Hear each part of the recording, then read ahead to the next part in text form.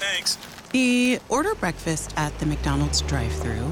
Tell yourself you'll wait to eat it at work, but it smells way too good. So you eat it right there in the McDonald's parking lot meal. There's a meal for every morning at McDonald's. Right now, get any size iced coffee for 99 cents until 11 a.m. And pair it with your favorite breakfast sandwich or one of our tasty bakery treats. Price and participation may vary. Ba-da-ba-ba-ba. McDonald's. I'm loving it.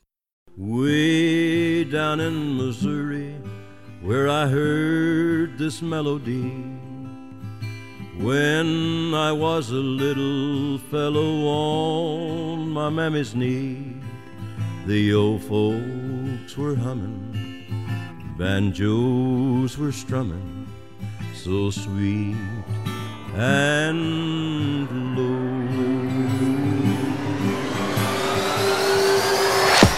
You can accept it or be stupid and be a skeptic. Inconceivable, unbelievable. Unidentified flying objects.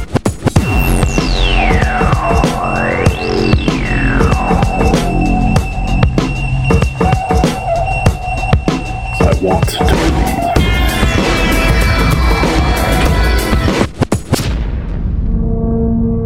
Welcome to the I Want to Believe podcast. I'm Nomar Slevik. Piedmont, Missouri. What in the hell happened there in 1973? I'll tell you in a sec. But first, a quick reminder that all of our I Want to Believe social media and email are in the show notes. You can watch my documentary, Otherworldly and More, on Amazon Prime right now. DVDs are available. Also, I have a new book that we are trying to get funded for self-publishing. It is called Granite Skies, A Disconcerted Journey Through the Unknown. A GoFundMe link for that book and everything else is in the show notes. All right, let's talk about the Piedmont UFO sightings. 1973. The year began with news that the Watergate trials had started, and throughout the year, more news poured in. Along with historical news came various UFO sightings that marked the beginning of a UFO flap. In ufology, a flap is defined as a period of increased UFO activity. Multiple sightings were reported in 1973, culminating with major historical encounters by the fall of the year. 1973 would come to be known as a major year for UFO activity.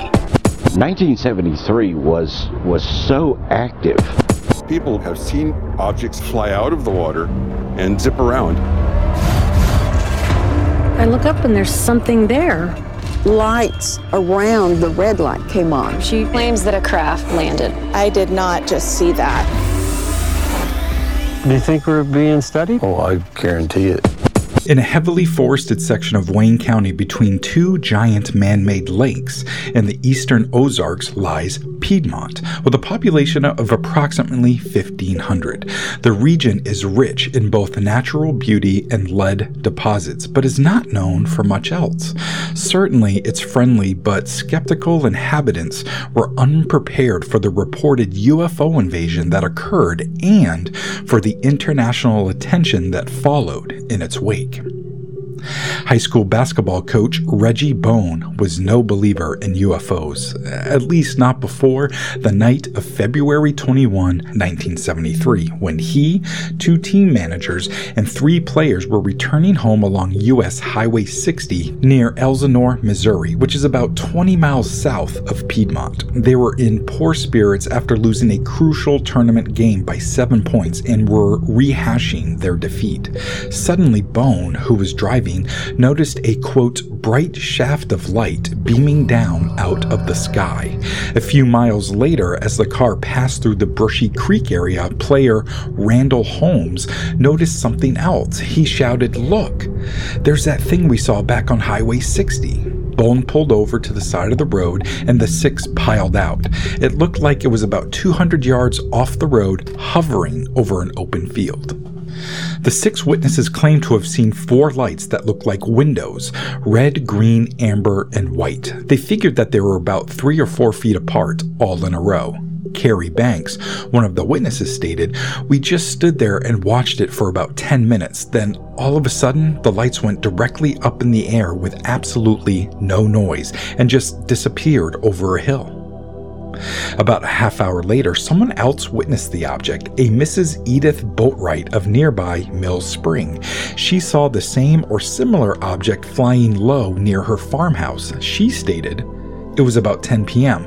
I was lying on my bed. I wasn't asleep when I saw a flashing light. We live close by the highway, so I thought something had happened on the road.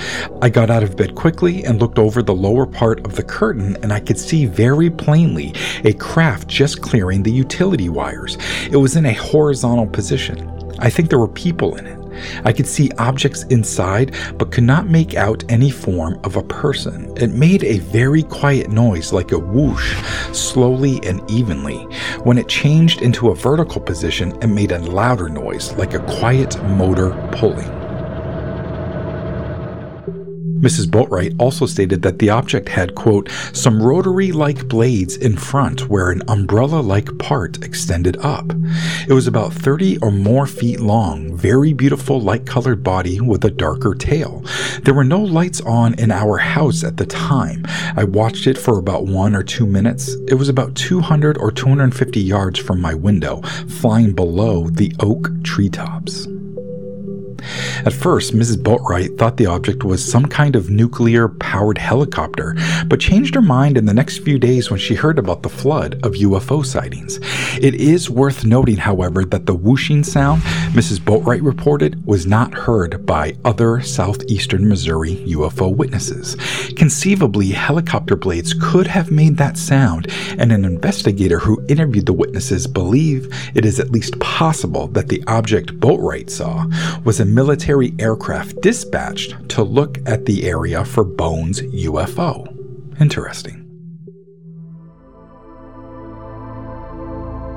In the following 2 months, the Boatwrights' farm was to play host to other UFOs, including one that apparently landed on a hill behind the house.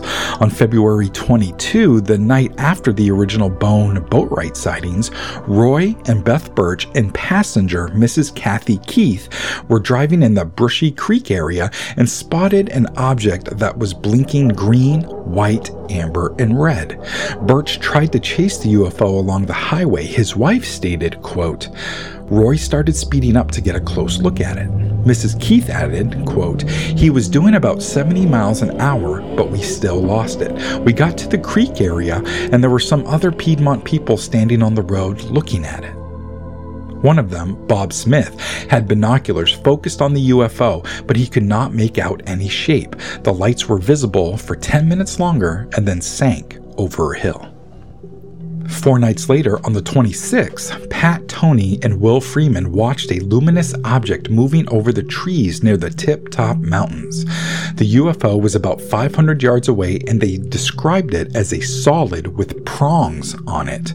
By far, the great majority of sightings in the Piedmont Brushy Creek Mill Spring area were the kind ufologists call nocturnal lights. Brilliant flashing lights far enough away that witnesses cannot discern their source. From February 21 into late April, sightings occurred almost nightly. The Piedmont police received over 500 reports, and UFO researchers interviewed over 200 witnesses. Another witness, Earl Turnbow, had a unique experience. He witnessed 3 unusually vivid sightings of more than just lights. His first encounter took place at around 9 p.m. about the 1st of March. Turnbow had just passed over a hill on Highway 49 when he spotted something lit up like a circus hovering over the road in front of him. The lights went out within seconds, and presumably the object escaped into the darkness. 2 weeks later, on March 14, as Turnbow drove through the same area in a thunderstorm, he saw an amber light hovering 30 feet above a field less than 200 yards away from him.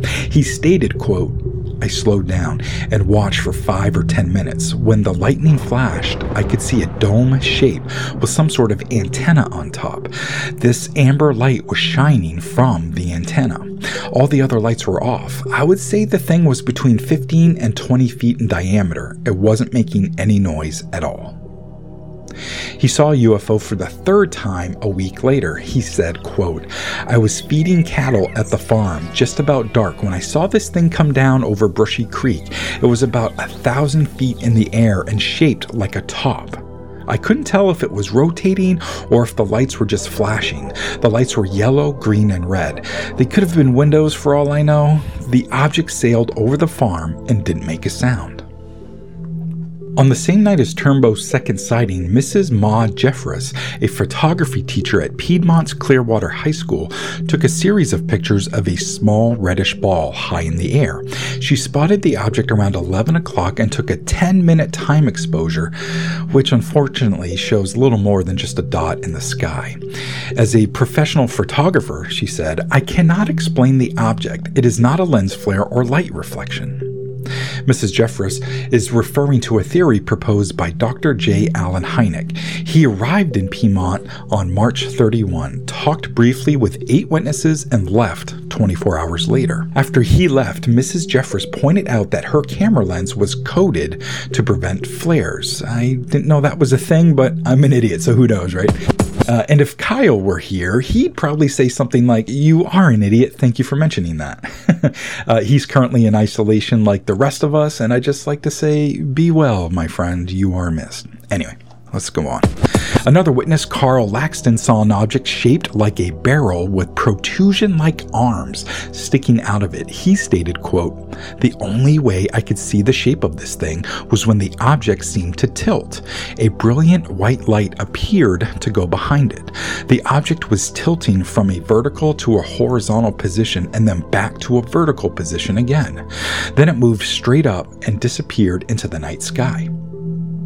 7 days later, on March 21, Mrs. Jean Coleman and Mrs. Kathy Leach were crossing the Clearwater Dam at around 9 p.m. when they saw an object rise out of the lake. Theirs is one of the most spectacular sightings reported. They were first alerted by a red flash on the lake. Stopping their car, they got out to see blinking lights ascending. Each time a red light flashed, the object got brighter. Mrs. Coleman stated, quote, "We could see it climbing. It looked like the lights were red, white, and yellow. There was no sound. We tried to make out the shape, but each time the lights went out, we could see nothing. We watched it for 4 or 5 minutes until it circled out of sight." On March 22, a Piedmont news reporter, Dennis Kenny of local radio station KPWB, saw a, quote, "big orange light glowing from white to orange. It appeared to just go out when they would come back on." Gary Sutton, a witness who was with him, snapped 8 pictures of it with a 35mm Petri camera loaded with black and white infrared film.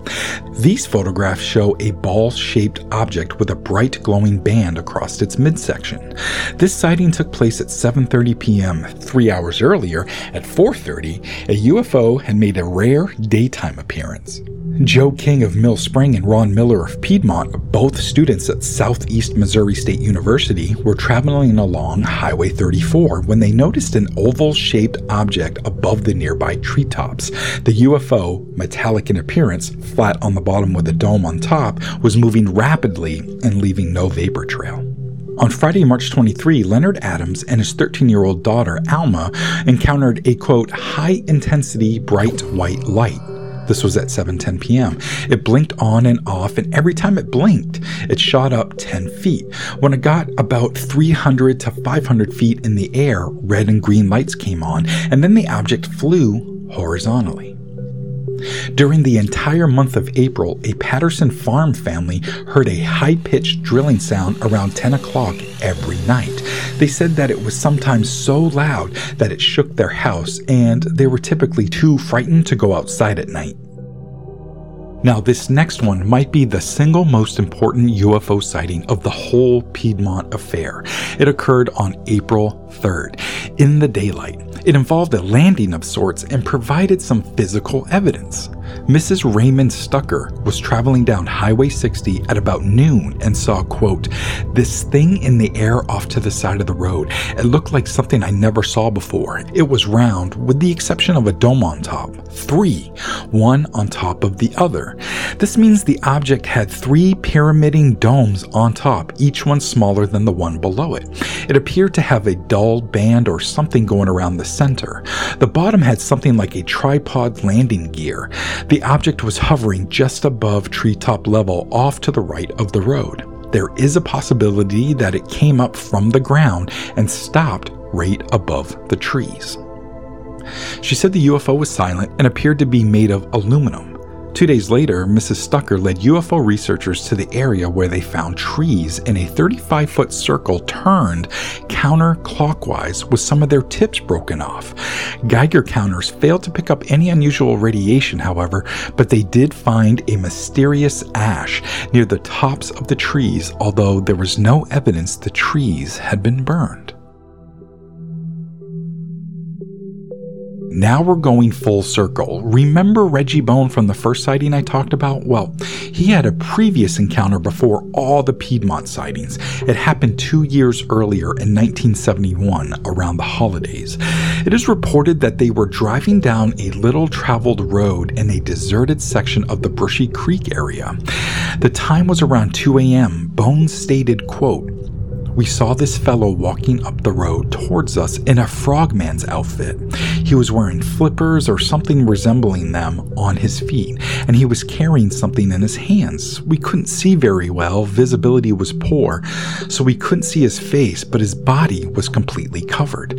The suit didn't look wet. Black River is about a quarter mile away from the road, but it's rather inaccessible from the point where we ran into this figure. The temperature was well below freezing, and I don't know of anyone who lives in that area. We were so taken aback that nobody even said anything for several miles. Finally, somebody asked, 'Did you see that?'" Okay, so we've covered a lot with these Piedmont sightings. So if I were to put a bow on all of these encounters, the news reporter mentioned earlier provided a poignant statement that I feel wraps everything up perfectly. He said, "I don't know what we're seeing, but I do know we're seeing something. It's not swamp gas, and it's not satellites either. On the other hand, I can't say they're aliens. I'm just a newsman, not a scientist. All I'll say is this. This is some kind of aerial phenomenon. It's simply unexplainable. From the reading I've done lately, I guess that these things have always been around, and no one anywhere has ever been able to explain them." In my opinion, that exact statement could still be made today, over 46 years later. I guess it actually goes to show us that not much has really changed with the UFO phenomenon. We're still at a loss for a true explanation. I'll keep looking up. I hope you do too. Thanks so much for listening. I'm Nomar Slevik.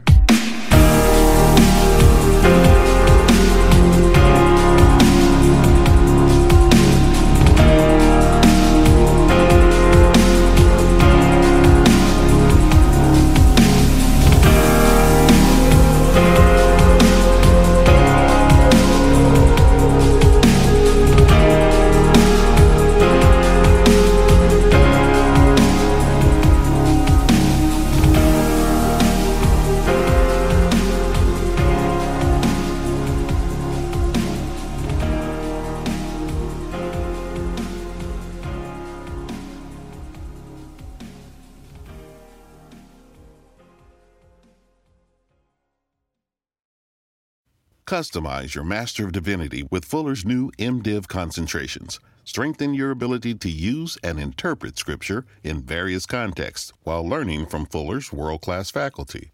Our new Biblical Studies concentration allows you to focus on courses that align with your calling, such as critical issues in Matthew. Visit fuller.edu/biblical studies concentration to learn more. Find a moment of calm at Classical WETA 90.9 FM. Available to stream now at classicalweta.org or on the Classical WETA app.